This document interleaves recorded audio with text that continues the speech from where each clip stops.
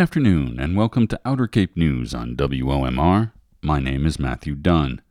This is your update on what's happening on the Lower and Outer Cape, drawing on stories reported in the pages of the Provincetown Independent, the Provincetown Banner, the Cape Codder, the Cape Cod Chronicle, and the Cape Cod Times.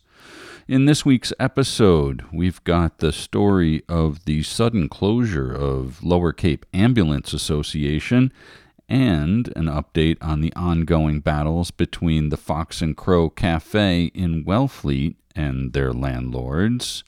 Will David is here, and he's got our exclusive WOMR weekend weather outlook. And Ira Wood has a matter of opinion about Grandma Sally and the evil eye.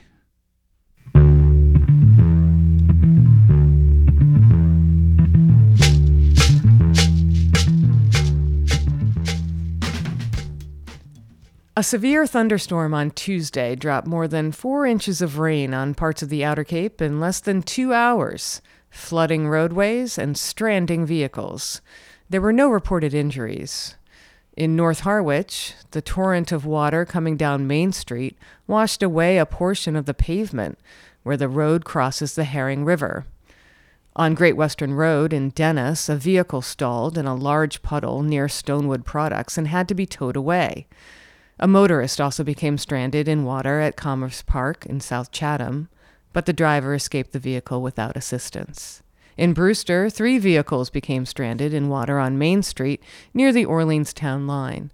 The road remained closed for about 40 minutes to allow the water to recede and the vehicles to be removed. Orleans Fire Chief Jeff Deering also reported significant flooding around town. Portions of Route 28 near Namaquoyet Road were particularly hit hard by flooding, and the fire department also responded to calls of flooded basements and water seeping into homes. A tornado touched down in the vicinity of Marston's Mills during the storm. Witnesses described seeing airborne fence posts and branches. The National Weather Service confirmed that a small EF0 tornado touched down in the town of Barnstable near the village of Marston's Mills at 11:52 a.m. A tornado also touched down in Mattapoisett, just off Cape, according to the National Weather Service. Authorities have launched a criminal investigation into the boat crash in Sassuat Harbor in East Dennis that killed 17-year-old Sadie Morrow, according to Cape and Islands District Attorney Rob Galibois. In the July 21st crash, a boat struck a jetty, and a teenage boy was also injured. The boat had 6 people on board at the time of the crash. Morrow, a lacrosse player and rising senior at Dover-Sherborne High School, was set to attend Gettysburg College in Pennsylvania to play college lacrosse. Morrow was remembered with a gathering at her school on July 24th, according to Dover-Sherborne principal John Smith, who said in a letter to the school community that she had a heart of gold and the sweetest spirit. The Lower Cape Ambulance Association is officially ending operations on September 1st. The announcement came after the board of directors voted unanimously on the decision. Chief Operating Officer Stephen Roderick said that the nonprofit cannot fulfill its contracts with Truro and Provincetown for emergency services and transport due to staff shortages. At the end of June, Provincetown brought on 8 new full-time firefighter medics, 6 of whom were former LCAA employees. According to Roderick, this represented an unanticipated blow to the nonprofit's operations. It has proved impossible to rebuild swiftly enough, he said, despite efforts to recruit additional per diem medics. Truro and Provincetown have been adding emergency medical personnel as they prepare to transition from the long-time collaborative arrangements they've had with the LCAA. The announcement came as a surprise to Provincetown Town Manager Alex Morse, who said the town was taking quick action to onboard newly hired personnel. Provincetown residents approved 8 full-time emergency services positions at the town meeting in April. Morse said the town will transfer $1.1 million from the association contract to bring more personnel on board. Provincetown plans to hire an additional 8 EMT medics within the next several weeks. Janet Armstrong isn't sure exactly when she has to leave the dune shack where she took her first steps as a toddler 71 years ago. It could be 90 days from the date of her June 2nd notice to quit letter from the National Park Service, but the digital signature on the document was dated June 9th. It was postmarked June 12th, and she received it on June 16th. Whichever date turns out to be correct, the shack is due to be boarded up by the Park Service sometime in the first 2 weeks of September. Cape Cod National Seashore Superintendent Brian Karlstrom has told the select boards of Provincetown and Truro that there will eventually be a public leasing contest for the Armstrong Shack and for Frenchie's Shack, which Sal Del Deo has cared for since 1953 and which was boarded up on June 29th. Those two shacks were not included in the public leasing contest for 8 other dune shacks that was announced on May 1st. As things currently stand, Armstrong is supposed to vacate her family's shack in September, then bid on the boarded-up shack sometime in the future. And if she's lucky, move everything back into it a year or 2 from now. Armstrong said the process violates the Dune Shack's Historic District Preservation and Use Plan, which was finalized in 2012 and originated with a Dune Shack subcommittee report that took 2 years to create. Armstrong served on that subcommittee, and she said she cannot understand why its work has been discarded. The Independent asked National Park Service officials, including Director Charles Sams and Deputy Director Lena McDowell, why the agency has departed from its own preservation and use plan. The response from Superintendent Karlstrom simply said, falsely, that the agency was following the 2012 plan. When Superintendent Karlstrom canceled his July 24th meeting with the Provincetown Select Board, on the day of the meeting, board members said the Park Service was stonewalling. U.S. Senators Ed Markey and Elizabeth Warren and U.S. Representative Bill Keating sent a joint letter to National Park Service Director Sams on July 13th asking for a thorough RFP review process that respects the history of the dune shacks and properly centers the concerns of the community. As of August 8th, at the Independence deadline, the National Park Service had not sent a written reply to Markey, Warren, and Keating. Sal Del Deo's son, Romulo Del Deo, is working with attorneys Bruce Behrens and Anthony Nichols to try to talk the Park Service into mediation. Paul Tasha also served on the Dune Shack subcommittee and is applying for a 10-year lease on the Dune Shack that poet Harry Kemp gave to his family in 1960. Like the other families whose dune shacks are in the May 1st RFP, the Tashas are supposed to remove all personal property and quit their shack on September 2nd. You don't need to listen to the news to know that Carnival Week is upon us. Provincetown is gearing up for its busiest week of the year as the town gets ready for the 45th edition of the Carnival Parade. The theme for this year's festivities is Land of Toys. Carnival officially begins August 12th and ends August 19th. The parade will be held Thursday, August 17th from 3 to 6 p.m. This year's theme was inspired in part by the release of Greta Gerwig's Barbie movie and the rejuvenated childhood nostalgia that it brought. Town officials expect close to 250,000 people in and out of Provincetown over the course of the week. There are more people registered to march in the parade than last year, as things come back bigger than ever following the pandemic. In 2022, the Provincetown Business Guild launched the Artist Matchmaker program, in which businesses sponsor an artist for $5,000, and in return, the artist creates a parade float. The program takes the pressure off of local businesses to put together a float for the parade. This year, the Matchmaker program has more than doubled, with at least 10 businesses taking advantage of the opportunity to hire an artist to create a float. For Babes and Boys, a Provincetown organization that hosts weekly events for the queer and sapphically inclined, Barbie-themed events were a must. Babes and Boys will be hosting a slew of events throughout the week. But their pool party at the Sea Glass Inn is one to look out for, as it's the first women's pool party to be held during Carnival. Provincetown Brewing Company and Babes and Boys will also be co-hosting some carnival events, like the Legend of the Pied Piper pop-up, as an homage to the now-closed lesbian bar. General Manager Chris Spaulding said Provincetown Brewing makes a concerted effort to carve out space for the lesbian community since there aren't any dedicated lesbian bars in town.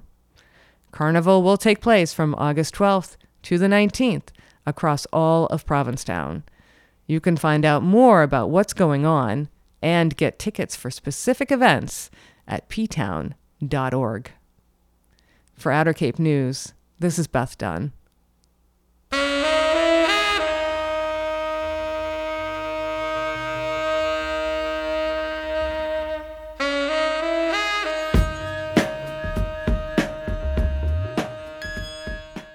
In Wellfleet, the owners of the Copper Swan Inn are seeking to evict the Fox and Crow Cafe from their property and have now accused the cafe's owner, Trudy Vermeeren, of vandalizing the place to create a stench that would delay the owner's opening of a lounge in the building. Vermeeren's lawyer, Bruce Behrens, called the allegations bizarre and said his client had done nothing wrong. Documents filed in Orleans District Court this week reveal how animosity between the inn's owners and their tenant quickly ratcheted up in the weeks following the signing of a 5-year lease in early April. Accusations are flying in both directions. John O'Toole and Grant Hester own the property at 70 Main Street and operate the inn and the lounge at the Copper Swan there.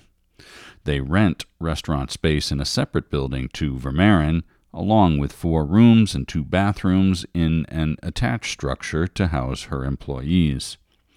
O'Toole and Hester served Vermeeren with an eviction notice in mid-July for failure to pay $8,000 toward employee housing rent and $6,000 for the final month's payment on the 5-year lease. Vermeeren filed her own complaint against O'Toole and Hester in district court at about the same time, seeking $200,000 in damages for business losses that she said resulted from the landlord's breach of the lease. An attorney representing O'Toole and Hester provided a reporter with a statement from his clients in which the property owners accuse Vermeeren of committing numerous acts to damage their operation. They said Vermeeren brought in a front-end loader that cut into a hill to create additional parking and caused an erosion problem. O'Toole and Hester say Vermeeren tried to delay the opening of the lounge, located in a building attached to the Fox and Crow, by rubbing calamari and other fish and shellfish in the rafters and on the pipes to create a stench and attract flies. Behrens responded on Vermeeren's behalf by saying that he hadn't seen the landlord's allegations and so couldn't comment. In his answer to the eviction filing, Behrens said Vermeeren had experienced problems with unreliable hot water service for several months.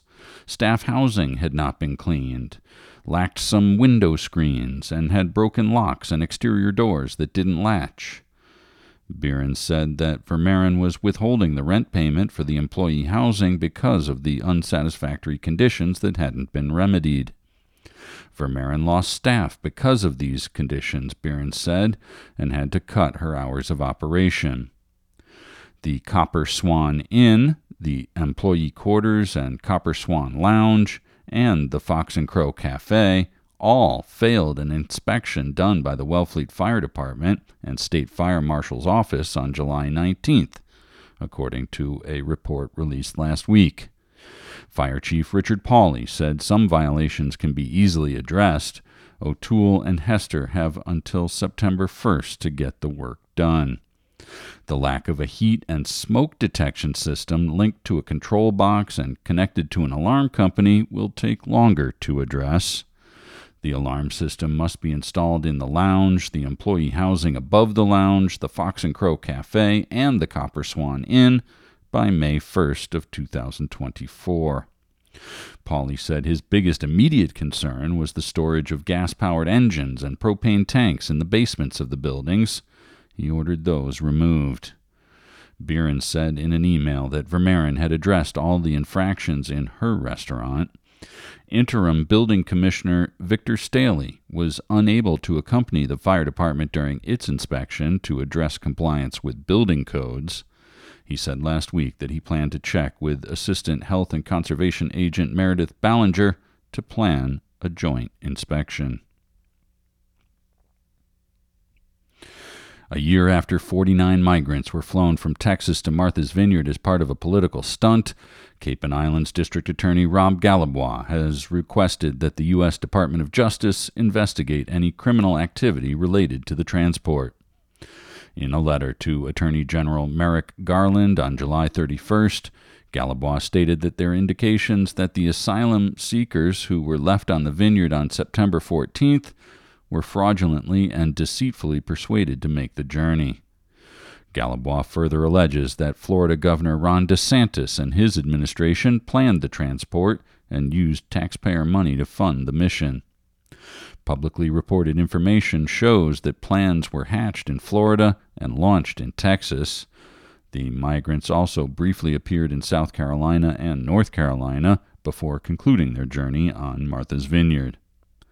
In the letter, Gallibois asked the Department of Justice to assist the Cape and Islands District Attorney's Office in obtaining certified translations and transcriptions of interviews conducted with the migrants. The interviews would provide crucial support to a potential investigation.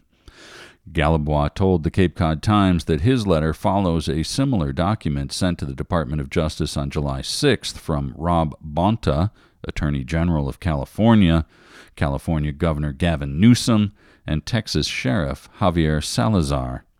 In the letter, the trio asks the Department of Justice to investigate whether Florida's funding of flights shipping migrants out of Texas to Martha's Vineyard and California violated the law. When migrants were initially flown to Martha's Vineyard, DeSantis took credit. At the time, he said more flights to send Venezuelan immigrants to out-of-state sanctuary communities would be coming. DeSantis, a presidential hopeful, attended a fundraiser in Cotuit on July 29th. While Gallibois' letter was sent to Garland several days after DeSantis' visit, he said the timing wasn't politically motivated. After asylum seekers were left on Martha's Vineyard, local officials and community organizations helped house the families that included children as young as 3. Migrants were first taken to Joint Base Cape Cod and were eventually relocated throughout the state, including on the Cape and Islands. Gallibois hopes the Department of Justice will take a hard look at the allegations and will sit down with his office along with officials from Texas and California. The Eastham Select Board will meet in a closed session to discuss next steps in the dispute with the National Park Service over Nauset Light Beach parking. Last Tuesday, the Select Board and Town Administrator Jackie Beebe sent a letter to National Seashore Superintendent Brian Karlstrom stating that Eastham residents should maintain full free access to the parking lot at Nauset Light Beach, and alleging that the Park Service was not honoring the terms of a 2022 agreement and a 1965 deed by denying access to its lots. The letter gave Karlstrom 1 week to resolve the situation. The 1965 deed conveyed Nauset Light to the Park Service along with Coast Guard Beach on condition that town residents reserve the right to use the beach and adjacent waters for swimming, the adjacent parking area, and without charge.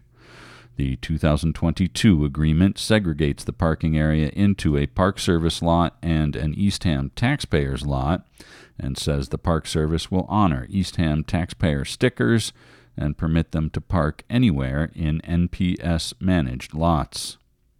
According to Beebe, Karlstrom had an immediate response promising that he would look into the situation. Karlstrom told the Cape Cod Times last Wednesday that new staff members had been confused by the 2022 agreement. Neither Karlstrom nor Deputy Superintendent Leslie Reynolds responded to requests for comment. Beebe said Monday that she had solicited an opinion from the town council. According to Beebe, the attorney said the terms of the deed still had to be honored, including Eastham residents' right to free access and free parking. Beebe told The Independent that the executive session would take place as soon as possible. In Davis Walters' view, Cape and Islands youth face a significant risk of feeling isolated, which is why he, his wife Kimberly Meade Walters, and Christian Jones started Sharing Kindness, a nonprofit they launched shortly after the Walters' 16-year-old son Jeremy took his life in 2016.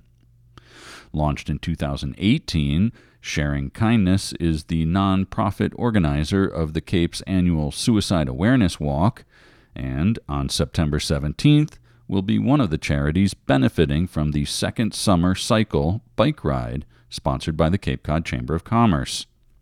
Through peer-to-peer counseling, the organization helps kids feel more confident and resilient, training them to recognize suicidal tendencies and working to spread hope. Meade Walters took their suicide awareness and prevention program national. High schools across the country have embraced Sharing Kindness's services, and the organization is now looking for offices and dedicated meeting space. Walters and Jones met in college while riding on the nationally ranked UMass Amherst cycling team. Today, many years and miles later, they continue to ride together. Walters and Jones will be using their collective pedal power for good in the second summer cycle charity bike ride on Sunday, September 17th. The two friends will be leading the Sharing Kindness team in the event. The second summer cycle charity bike ride benefits 19 local charities, and 100% of the funds raised by riders goes directly to the beneficiary of their choice. With 3 routes ranging from 30 to 100 miles, there's an option for everybody. The Century starts in Mashpee, the Metric Century starts in Sandwich, and the 30-miler starts in Orleans, all finishing at a team celebration in Provincetown at Mata Field. And as it happens, I'll be donating my DJ services to help make that event a real celebration. You can register for the bike ride online at secondsummercycle.com, and you can find out more about suicide prevention at sharingkindness.org. For Outer Cape News, my name is Matthew Dunn.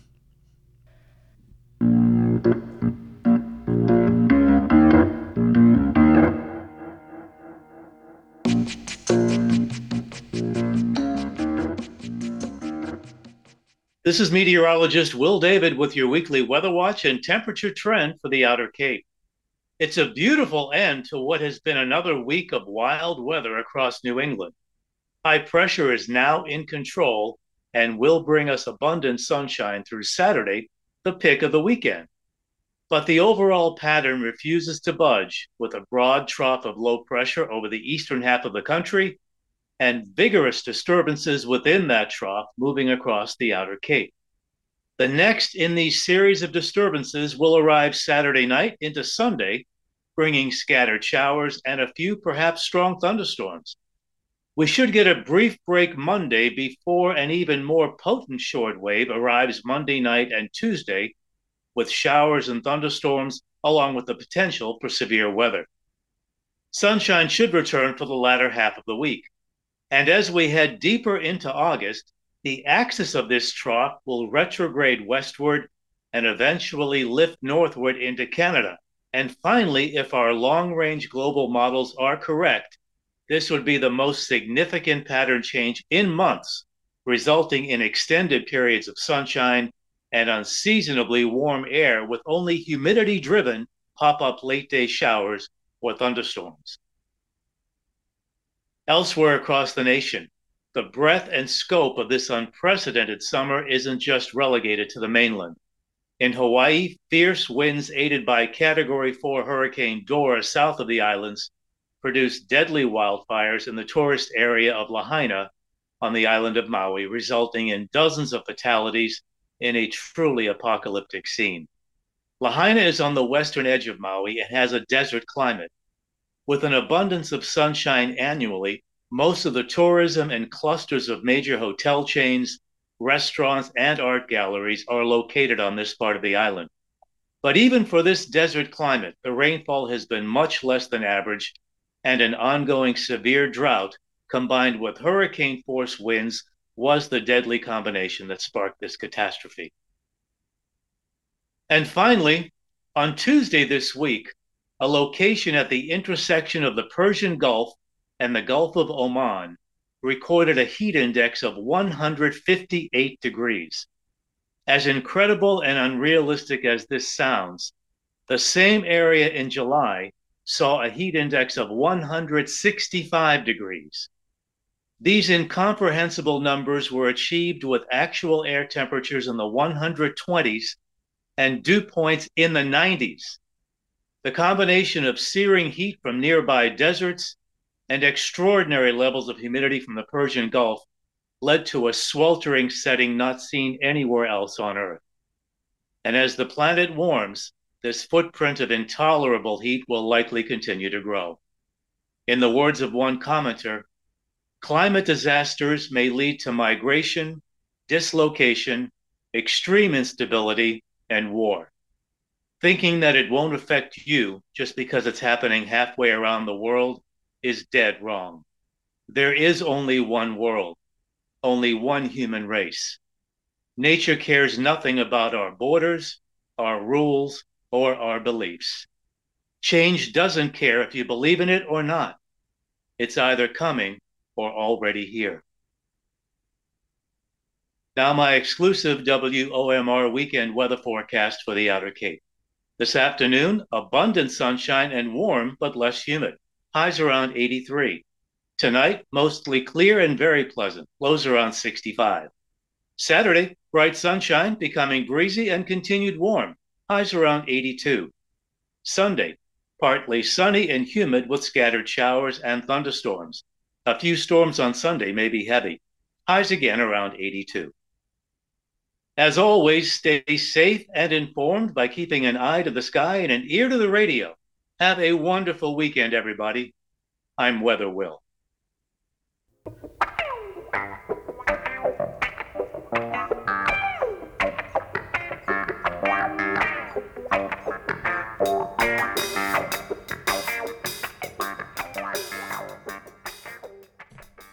Are you superstitious? Do you avoid walking under ladders? Are you afraid of black cats? Do you refuse to open an umbrella indoors? Of course not. It's crazy to believe that human affairs are influenced by magic and the divine instead of purposeful behavior or natural causes. But how do you protect yourself in a world in which adversity can strike at any moment?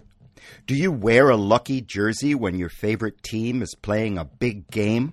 Do you say, "bless you," when someone sneezes, or break a leg before an actor friend is about to perform? About 1/4 of Americans readily admit to being superstitious, and 3/4 of all students say they rely on good luck charms when they take an important test. And I'm not even going to touch the subject of religion and the millions of people who pray to their chosen deity for a good outcome. It's all about gaining some modicum of control, about quelling our anxiety. And not long ago, during the COVID epidemic, it was not uncommon to hear about people gargling with hydrogen peroxide, snorting volcanic ash, and even drinking bleach to protect themselves. Totally nuts, right?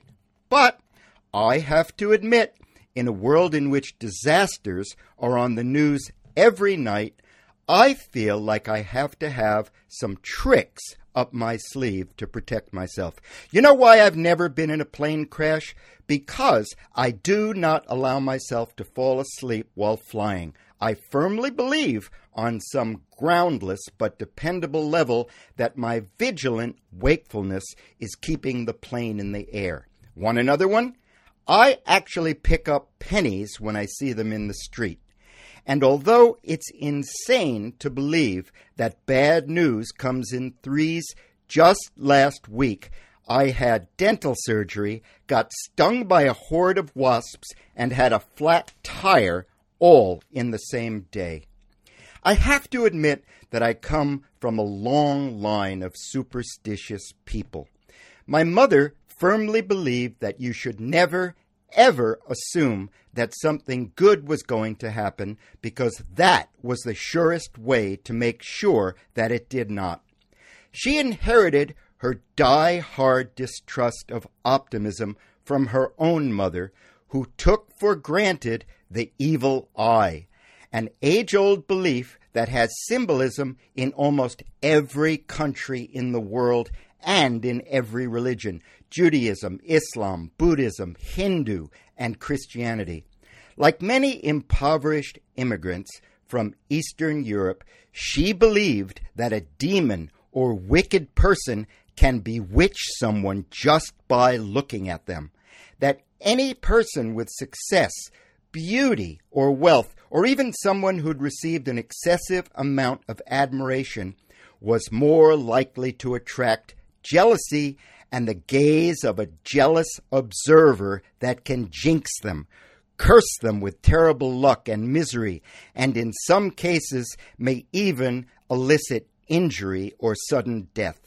Hence, my Grandma Sally wore a red string bracelet on her left wrist. Not uncommon, by the way. Madonna wore one to ward off evil spirits, as did Donald Trump's former lawyer Michael Cohen when he testified before Congress. Grandma Sally covered mirrors after a death in the family to ward off evil spirits. She insisted that all brides and grooms stomp on wine glasses at wedding ceremonies to repel Lilith, the incarnation of lust.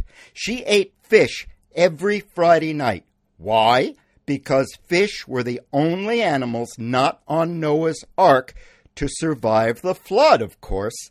And she never, ever allowed us to express pride in our accomplishments without then adding the phrase Kanahara, a contradiction of 3 Yiddish words that translates as not the evil eye. And it's not only my Grandma Sally. Clint Eastwood actually said Kanahara when told his movie Mystic River was likely to win an Oscar. I don't vouch for any of these things, mind you. I think they're all crazy, right? But then again, I've made it this far in life, so something must be working in my favor. I'm Ira, knock on wood, and that's my opinion.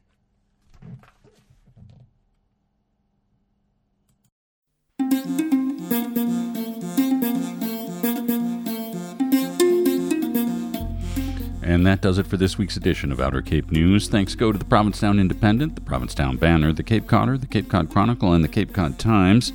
Thanks also to Beth Dunn, Will David, and Ira Wood for their contributions to the program. And thanks to Henry and Jane Fisher and Jacob Greenberg for being sustaining members of Outer Cape News. And now stay tuned for Friday afternoon jazz with guest DJ Deborah Kay here on listener-supported community radio, WOMR. Jok mo yeng ma